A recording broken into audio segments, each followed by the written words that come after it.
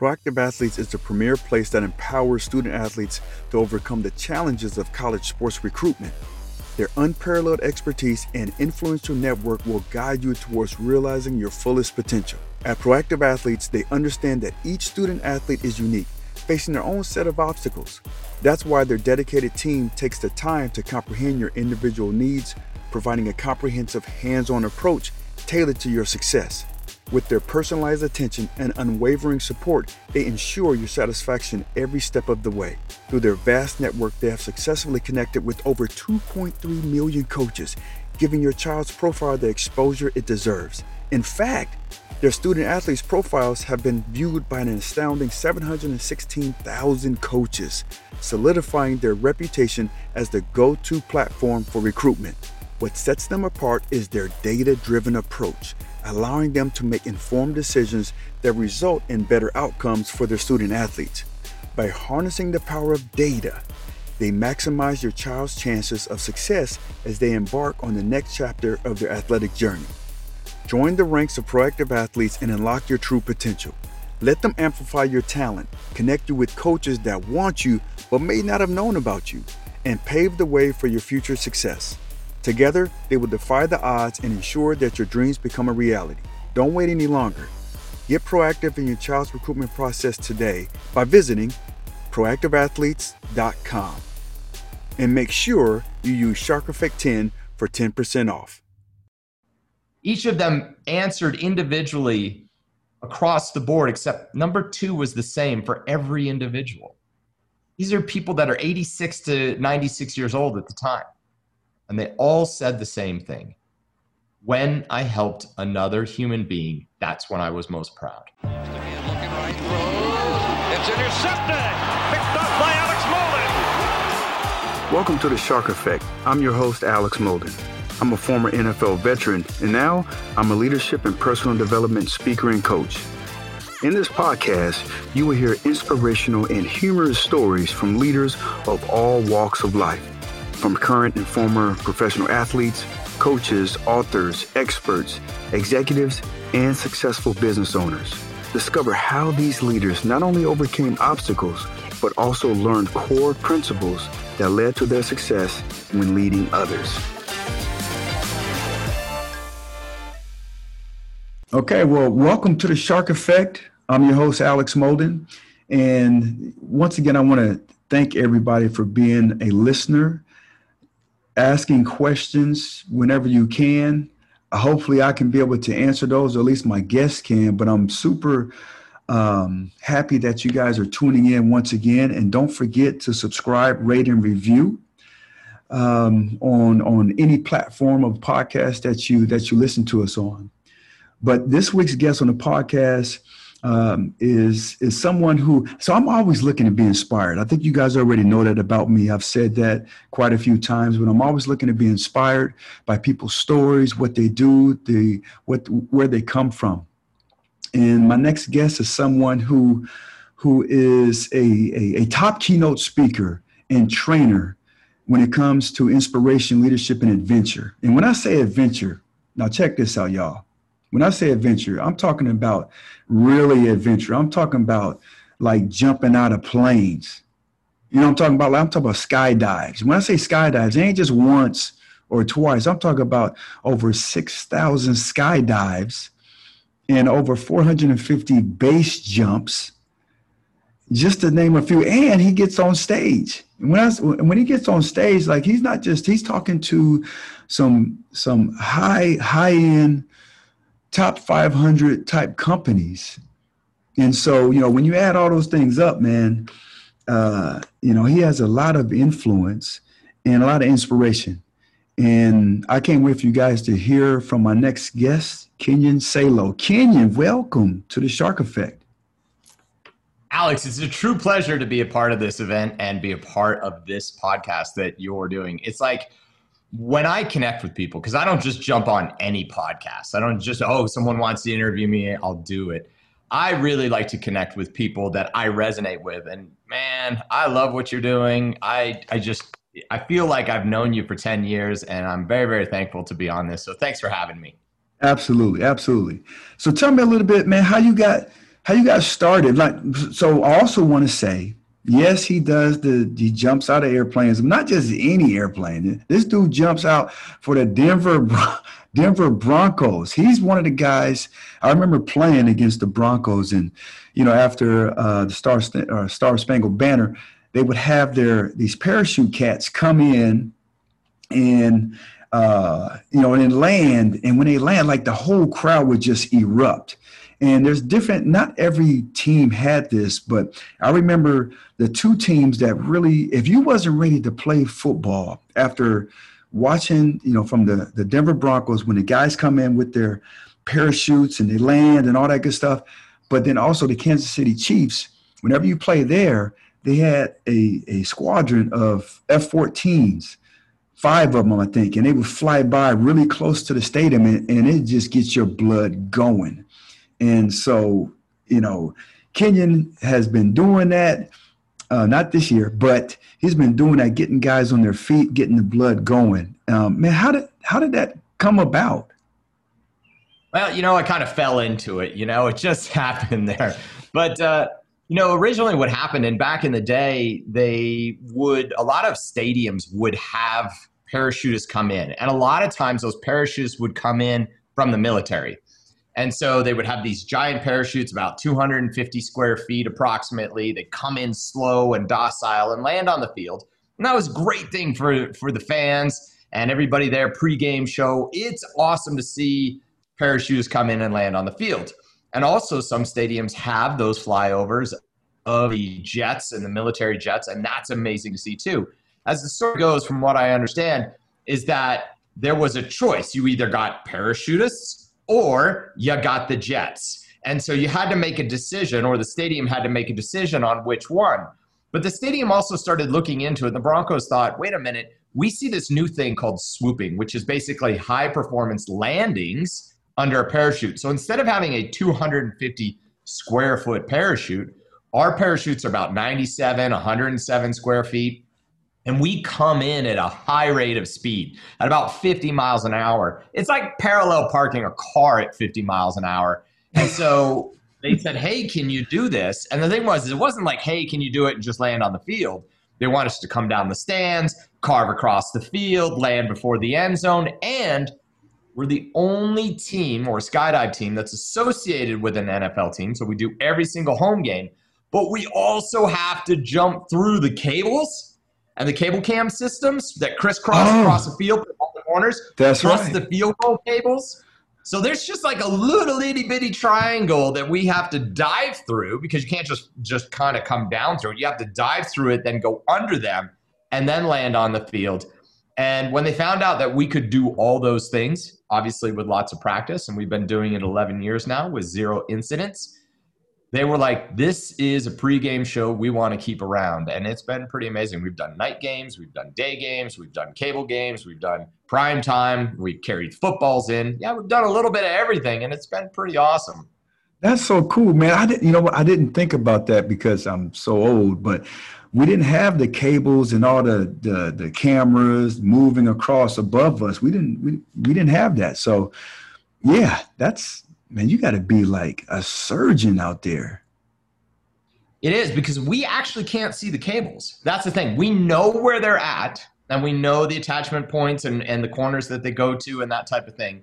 And we know our little corner, our little triangle that we can dive through, but you can't see them. And that's one of those things where we just have to trust.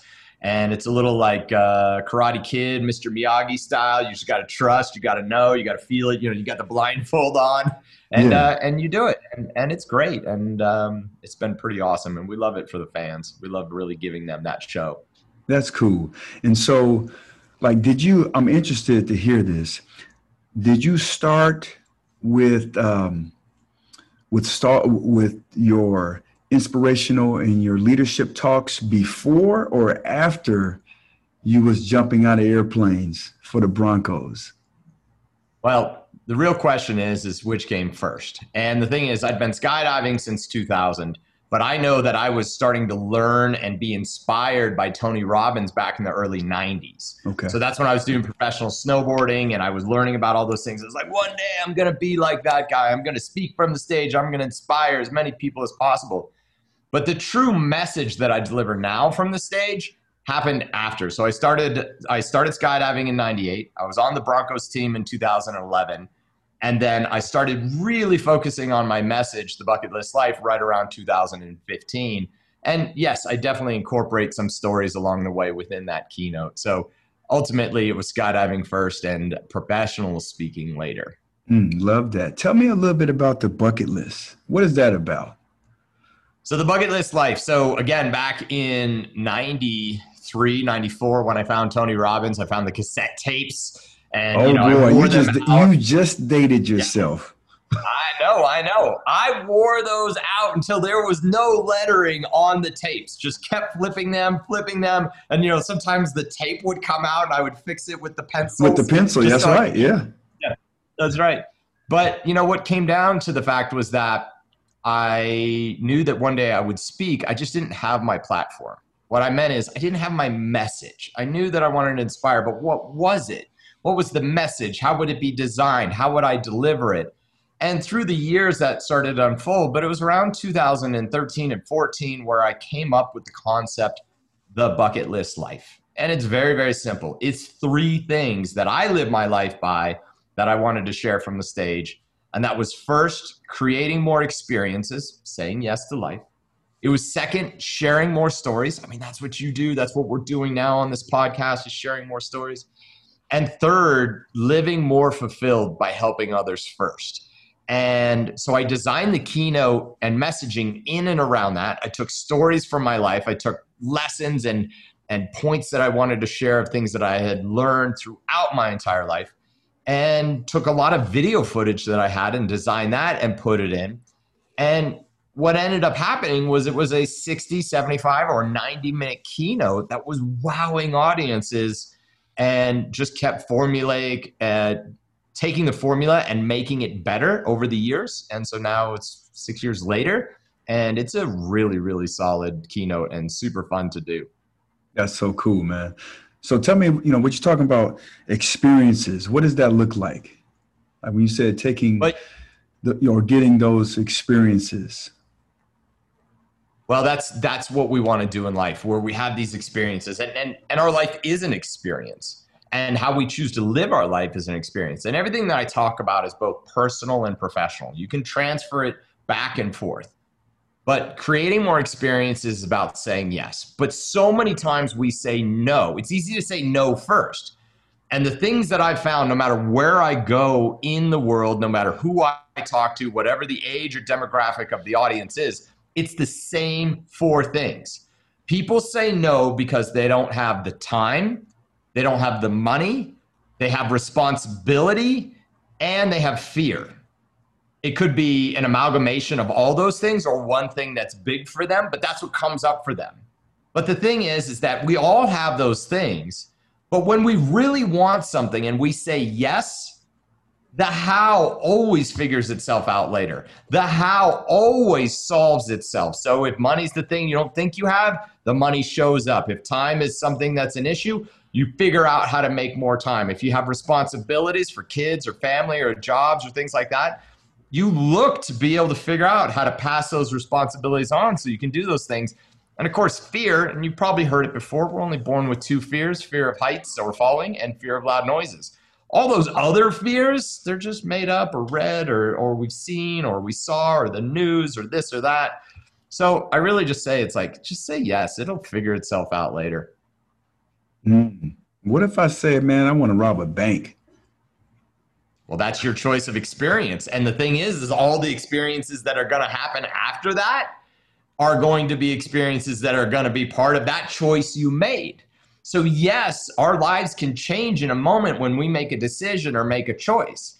Now, obviously, the things that I do in my life, I always try to stay within integrity, morals, and values, and obviously follow the rule of law because I want to be able to keep doing the types of experiences that I have. But again, if you're there are people, I mean, you could really take that as an example, somebody who has that experience where to them, it could be like, I have to do this. It's kind of out of necessity, but they said yes, they're going to figure out the how later.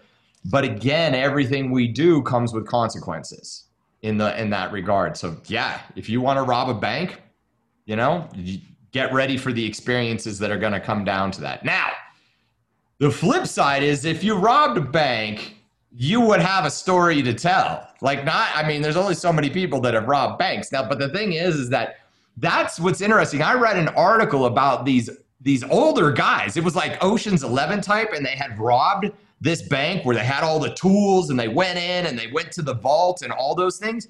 But guess how they ended up getting caught? Because they shared the story. They couldn't not talk about it. It was too amazing. But that's the second thing that I talk about is sharing more stories. As humans, we're like, we want to connect, but we also want to be significant. And we want to share. Be like, guess what? That thing where the $70 million is missing? That was me. That was me, right? So they're sharing the stories, and eventually they can't stop talking. Busted. That's how it happened. So you talk about like sharing stories, and this is something that I didn't know my story. And really, I didn't find my story until I hit like basically rock bottom. And my rock bottom was when I was told that I need to figure out who I was. And it happened because a complete stranger, when I went to apply for this job at a nonprofit, this was back in 2007, I think. Yeah, I think 2007. I hit rock bottom. This lady told me, you don't know who you are. And I suggest you figure out who you are before you go on any more job interviews. And that's what kind of started me thinking about, number one, man, who am I? And number two, what did I want to do?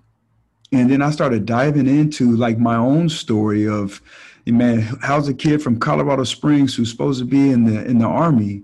How did I get to play a game and get paid millions of dollars, play a kid's game and play for a long time? And so I had to do some deep digging, and then I got my story.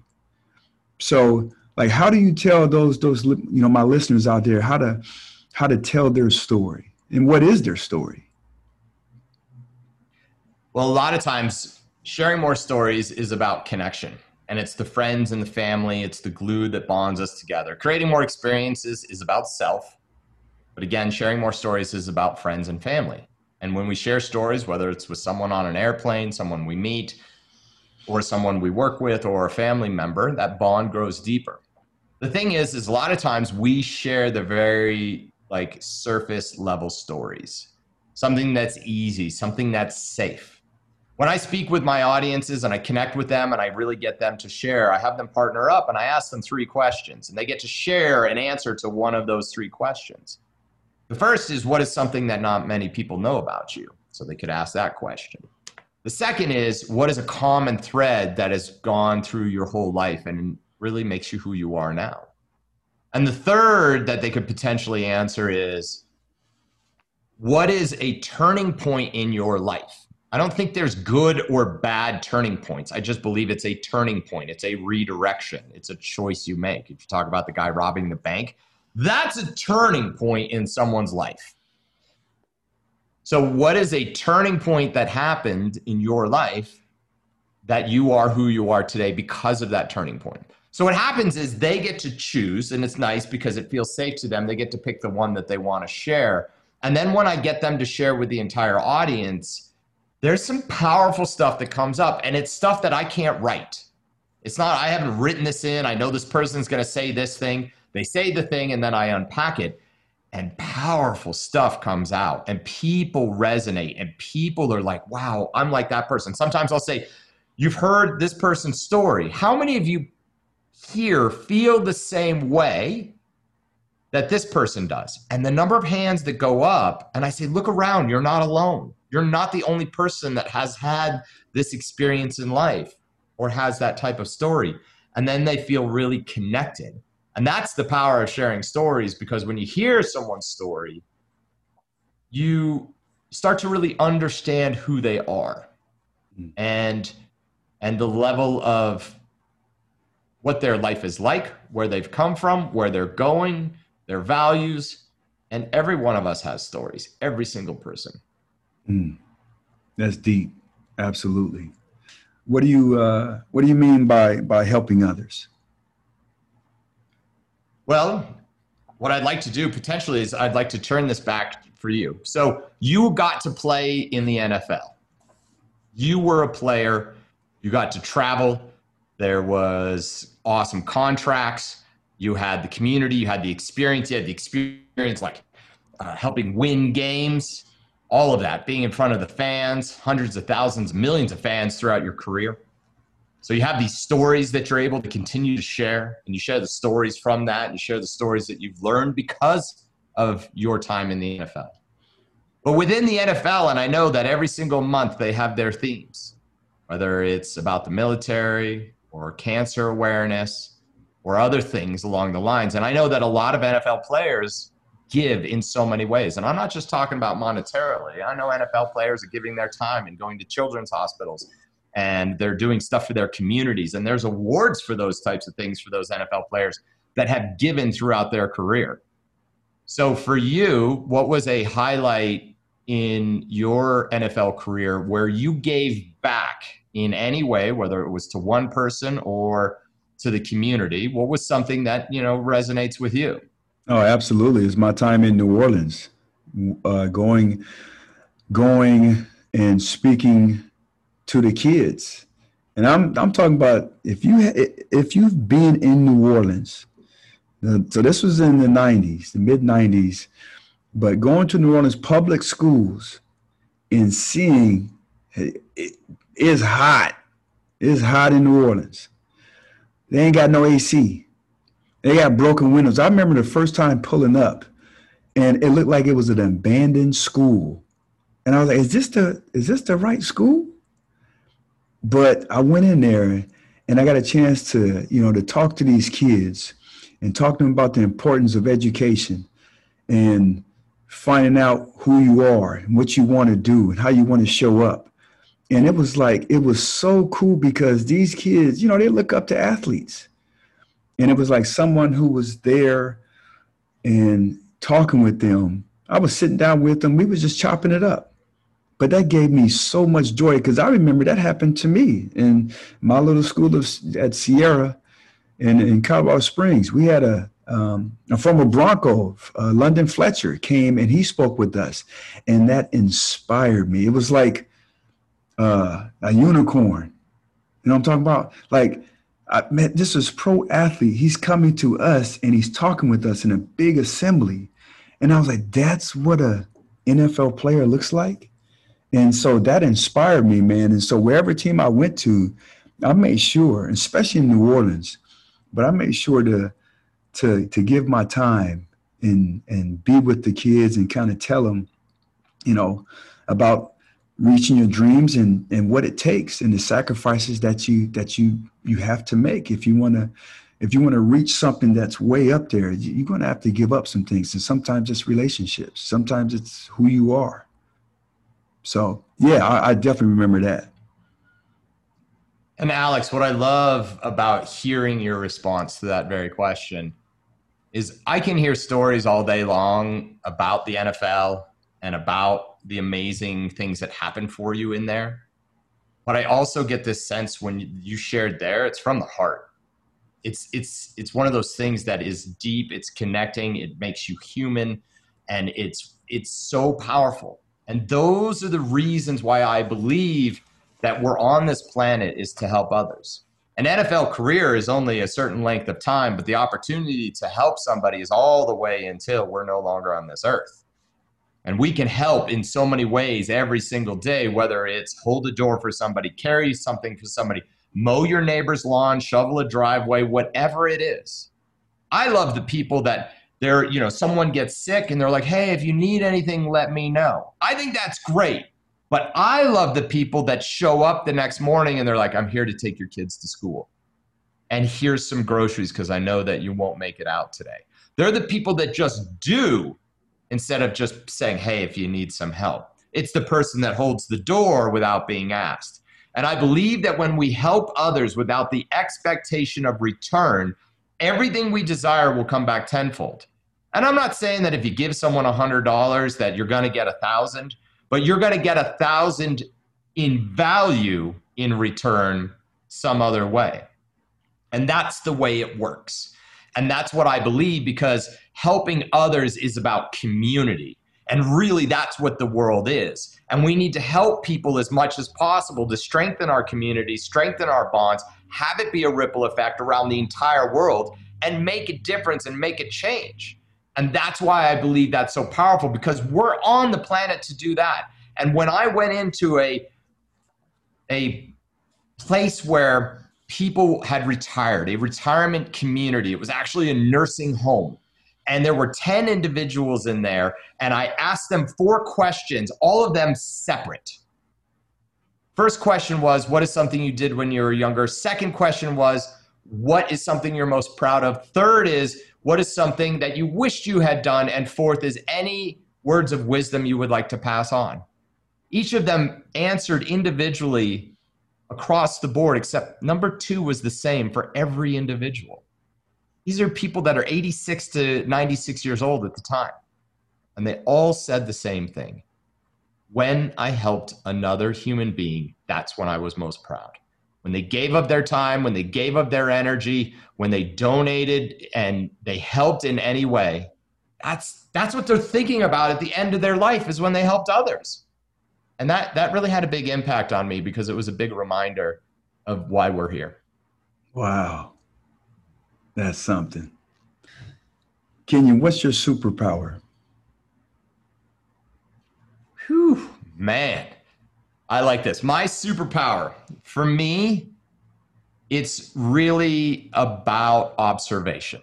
I have the opportunity, it's one of the things that I love to do, is observe. And then through observation, understand. And through understanding, have empathy. And really to be able to connect with people. And so someone might be a complete stranger, but within a few minutes of being able to observe, connect, have empathy, listen, wow, I really feel like I understand at least a little bit about who you are, which is better than not knowing who you are at all.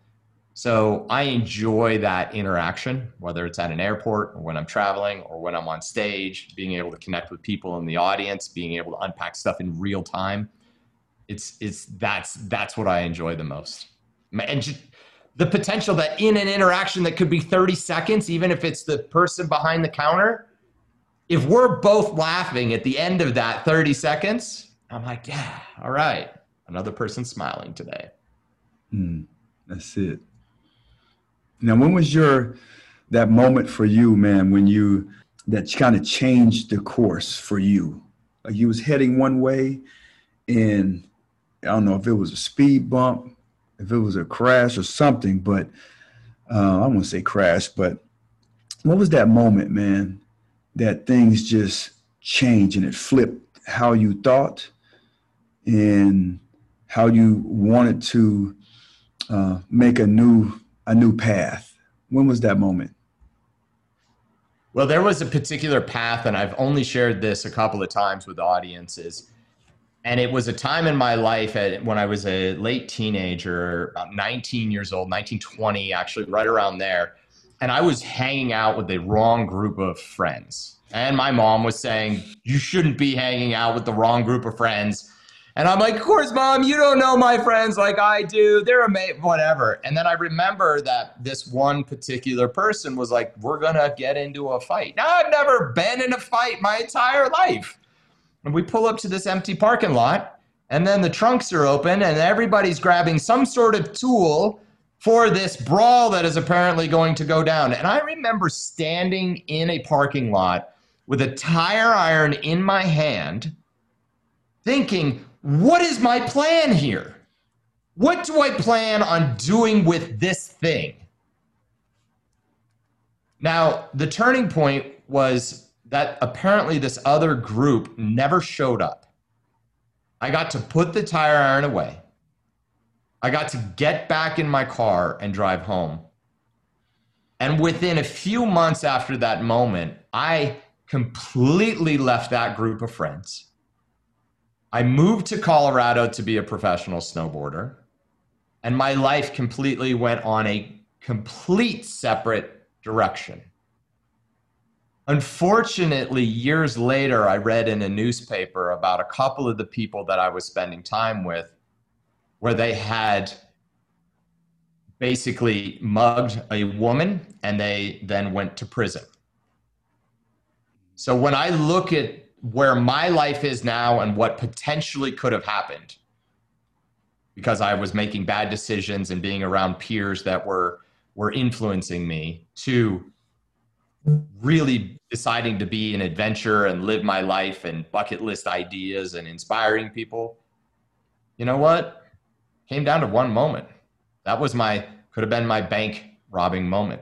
And unfortunately for them and those friends, I feel bad, and I feel bad for the victim. But on the flip side, I also am very pleased that I was able to make a decision and change the course of my life.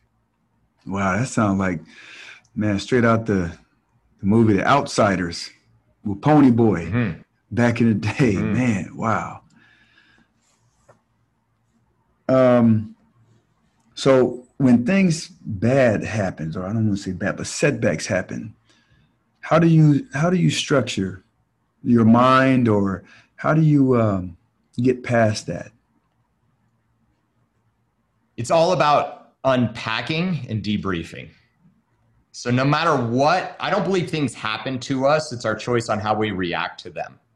Now, there are challenges and things. It could be a financial setback. It could be a career setback. It could be an injury setback, physical setback, any of the setbacks that you have to look at it, unpack it, understand it, course correct, and then take action. If you get stuck in the cycle, it doesn't matter. Like if you're just going to keep going through the same stuff again and again, and that's where they're stuck in that holding pattern. But I really believe that if you can just go through that process, and the quicker you can do that, the better off you are. And sometimes you have to do things that most people won't, so you can have what most people can't.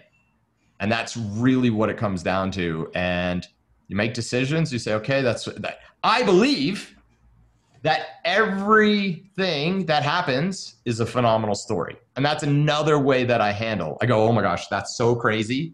And yeah, that was tough, or that was funny, or that was strange, or that was hard. But that story is going to be so much value to someone else down the road, whether it's a friend, a family, an audience, whatever. I'll tell the story. It'll inspire them. It'll help them in some way. And then I actually get fired up on that alone. Like, ooh, I went through the process and learned it. Maybe I can help somebody else. Kenyon, man, you're saying that, and I got a big smile on my face because, you talk about setbacks, and you said injuries and, other things that just, that happens. But I think of a setback in my life that I unpacked it. I had to figure out, why did that happen? It was an injury where I tore my knee up, tore 3 out of the 4 main ligaments, but I had to unpack why that happened. And yeah, I mean, it was a down moment, right? I still got screws in this knee, but without that, there's no way I could have done the things that I did, because it tore me all the way down. And so I had to look at it, and I couldn't say, and I did for a moment, that woe is me. But I started to build myself up, right? Because of this, it made me not just a better football player, and a better technician, but it also, man, it made me a better person. And it gave me resolve, because how I worked afterwards. It was like I was doing stuff, like you said, I was doing stuff that most people, myself included, before I never even thought about working that hard. I wanted to get that microwave right now. I want success. But that slowed everything down for me. And it also made me appreciate, the gift that God gave me. So yeah, I can definitely see how that, you got to unpack it. I love that. That's right. Kenyon, what makes you a high performer? Because that's what the Shark Effect is about. I want to dig down. I want to get the secrets. My listeners, what makes you a high performer? when it comes to whether it's jumping out of a plane, whether it's connecting one-on-one with somebody, going on stage, skydiving in for the Denver Broncos, it's the ability, first and foremost, to compartmentalize. No matter what is going on in my day or week in that moment, I'm able to compartmentalize and put it off to the side and say, this is my job at hand at the moment. And that's why golf is so interesting and challenging, is because they have to do that 4 days in a row, multiple hours each day. And the ones that have the best mental game wins. And Tiger has shown that he has had the best mental game over his entire career, but his mental hasn't always been there. And when I'm skydiving into the Denver Broncos stadium and certain winds come up or weather comes up, or in the moment or part of my canopy collapses as I make my turn into the stadium, or something's going on. I mean, there was a Monday night football game and I came around the corner to go down the field, and I'm going down the field, and the Monday night announcers that are on that corner of the field were actually out in the field. And then, so I'm coming down the sidelines, just like, a great football player would be running down the sidelines. And I see people in suits, I see my other teammates, and I have to start making decisions in microseconds. I'm going to split that. I'm going to go through there. I got to carve a little bit around that person. I got the end zone coming up. I got to shut down my canopy before I get there. Boom. And be able to do that. So what I say, and this is what our team talks about on a regular basis, is what we call updating. So when I start to make my turn at 500 feet above the stadium, as things change, I have my normal rules. Like, okay, if it was a perfect weather day and perfect conditions, I know what that looks like and feels like, and I understand that. But if anything's different, I have to update in real time to the new information and make adjustments. So really, how do athletes do it? Do business people do it? Do I do it? I know that they do those two things. They take the current circumstances or the current, what they see in front of them, their environment in that regard. So they understand their current environment. They update with the information and knowledge that they have and their skills, and then they adjust. So that's really the key thing, is understand your environment, update real time, adjust accordingly. And when you do that time and time and time again, results will happen. Positive results will happen. You're training yourself to do that. And that's what I do. I love it. I love it. How do you structure your life? I know that's broad, and I'm okay with that. I want you, but how do you structure your life? For me, lack of structure is also part of my structure. So for me, I love variety. I love that maybe today I wake up at 7, tomorrow I wake up at 5. I want to sleep in the next day. I love those types of things. I love learning more things as much as I can, taking up new sports and trying new things. But there are a lot of key things that I really want to keep that are the same. So I need structure because I love fun. So I need structure in order to get stuff done. And so I have basic structure, and I use my tools, and whether it's to-do lists and things like that and calendars and all that, that gives me my structure. But I structure to make sure certain things happen, that I keep my solid relationships intact, spend time with my kids and have those powerful moments. I make sure that I work on my business and in my business, so that I'm working on my business, getting more keynotes and things like that. And I work in my business by being on stage. I make sure that I continue to learn and grow. I live the bucket list life, create new experiences. I want to connect with people and share more stories. And whenever possible, I want to help people.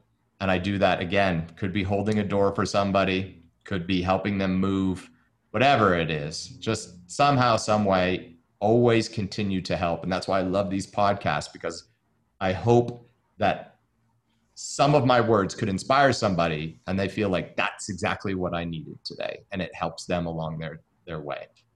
I love it. Well, hey, I'm inspired. You know what I'm saying? And I know that's what you do on a day-to-day basis. And that's what you do for your career, for your job. So thank you for that, for being an inspiration. What is a tip that you can give my listeners in terms of leadership? For leadership, really what it comes down to is leaders go first. As a leader, if you really think about that, you will go first and then the people will see that it's safe and they will follow. That is how I live my life. I remember being a young kid, jumping off the train bridge into the water, 35 feet, summertime swimming at the swimming hole.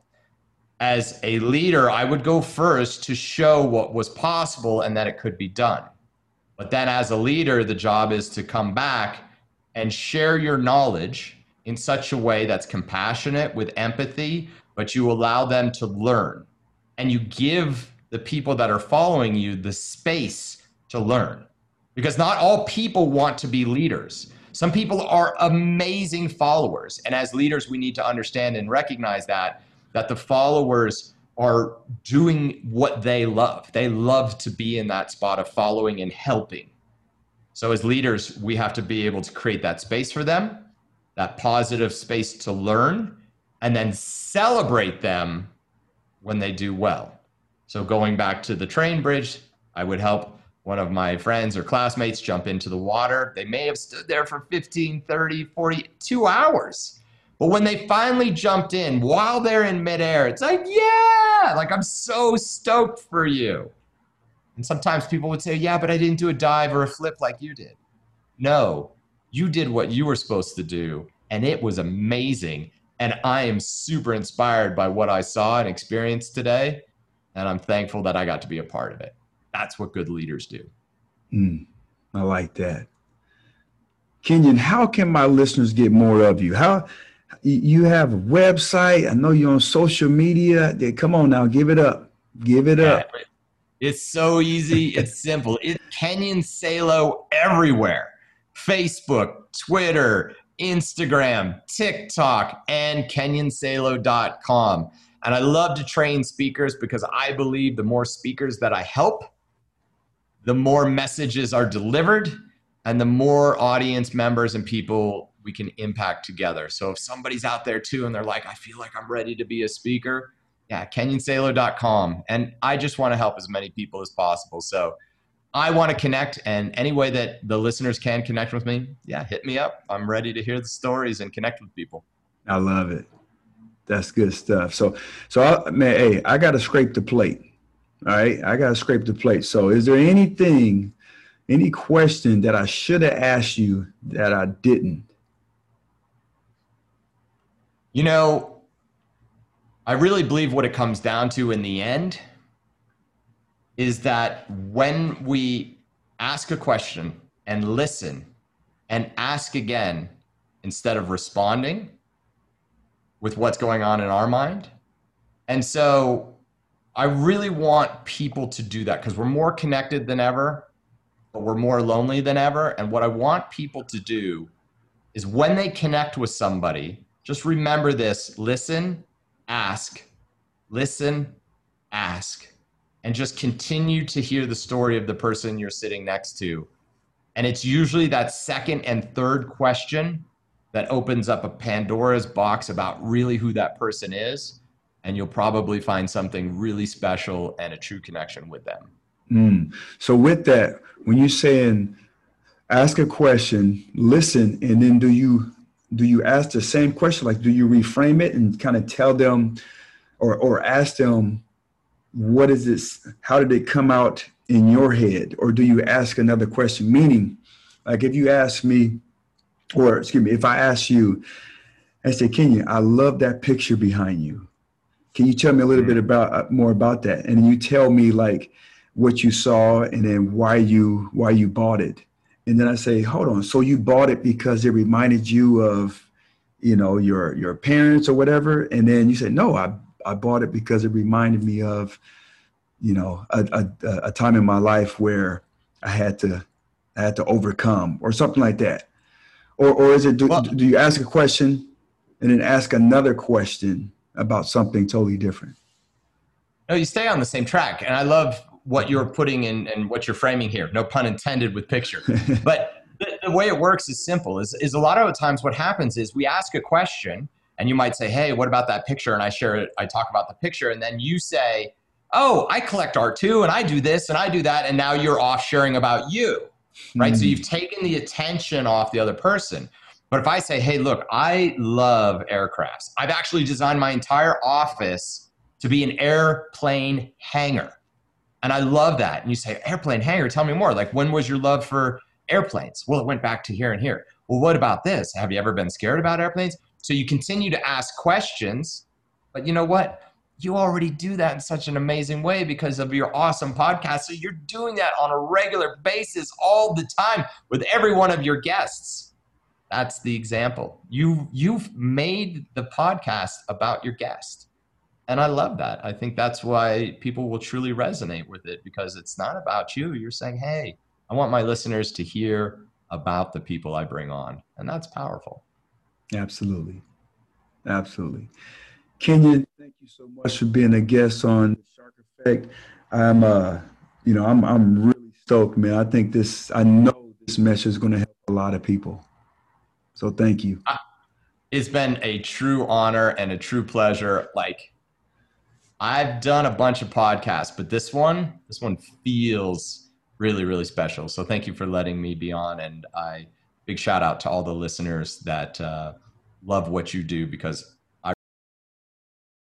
listening to this week's episode of the Shark Effect podcast. If you enjoyed what you heard today, please share it with a friend.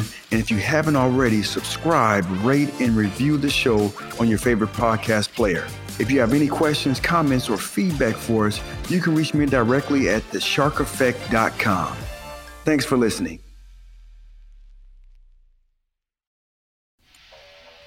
It's here, finally. My book, The Ultimate Playbook for High Achievement. You can get it on Amazon in the paperback version, or you can get it on Kindle. And who this book is intentionally created for is for those who are looking to transition, whether you was an athlete or an executive or a successful entrepreneur or whatever. If you're looking to transition into something different, this book can help you. I break it down. I lay down the foundation of who you want to be. I have a chapter in there that breaks down and boils down leadership, which is influence. And you got to understand these 10 influencers that can help you with decision making, that can help you with influencing others. And how are you influenced?